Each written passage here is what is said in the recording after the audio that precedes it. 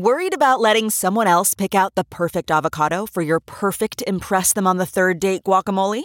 Well, good thing Instacart shoppers are as picky as you are. They find ripe avocados like it's their guac on the line. They are milk expiration date detectives. They bag eggs like the 12 precious pieces of cargo they are. So let Instacart shoppers overthink your groceries so that you can overthink what you'll wear on that third date.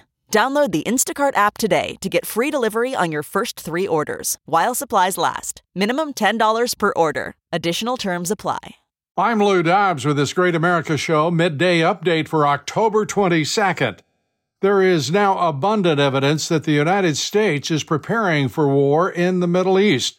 The Biden White House has ordered more advanced technology weapon systems to the Middle East, including Patriot missile system battalions and the Advanced THAAD missile defense system.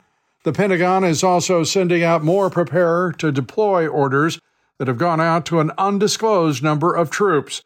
You may recall President Biden withdrew those missile defense systems 2 years ago, citing improved relations with Iran. Relations never improved, and Iran is the sponsor of Hamas and Hezbollah terrorists. Nonetheless, President Biden released freezes on Iranian assets, shipped them $5 billion and more. He's also ordered in 2 aircraft carrier strike groups to the eastern Mediterranean, along with forward positioning of strategic bombers and fighter aircraft.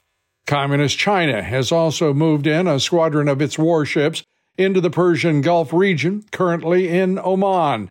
The Chinese have built up significant bases in the region, including one in Djibouti.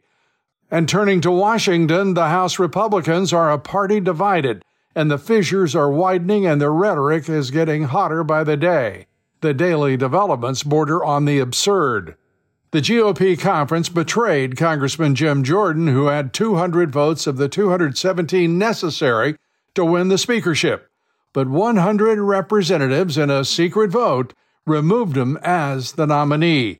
And now there are 7 candidates for the nomination, only 2 of whom could be considered conservative, none of them from the Freedom Caucus, and 1 an outright lefty. Former Speaker McCarthy backing not only a rhino but an outright liberal.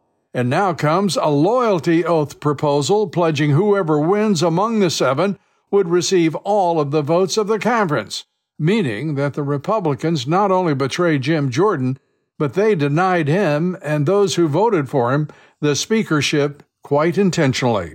The fractured GOP conference, by the way, hasn't even taken up the Biden impeachment in all of this. Our guest today on the Great America Show is Alabama Secretary of State Wes Allen on how states can stop rigged elections and secure the 2024 presidential election. Join us today on the Great America Show. Please join us each and every day. I'm Lou Dobbs with this Great America Midday Update.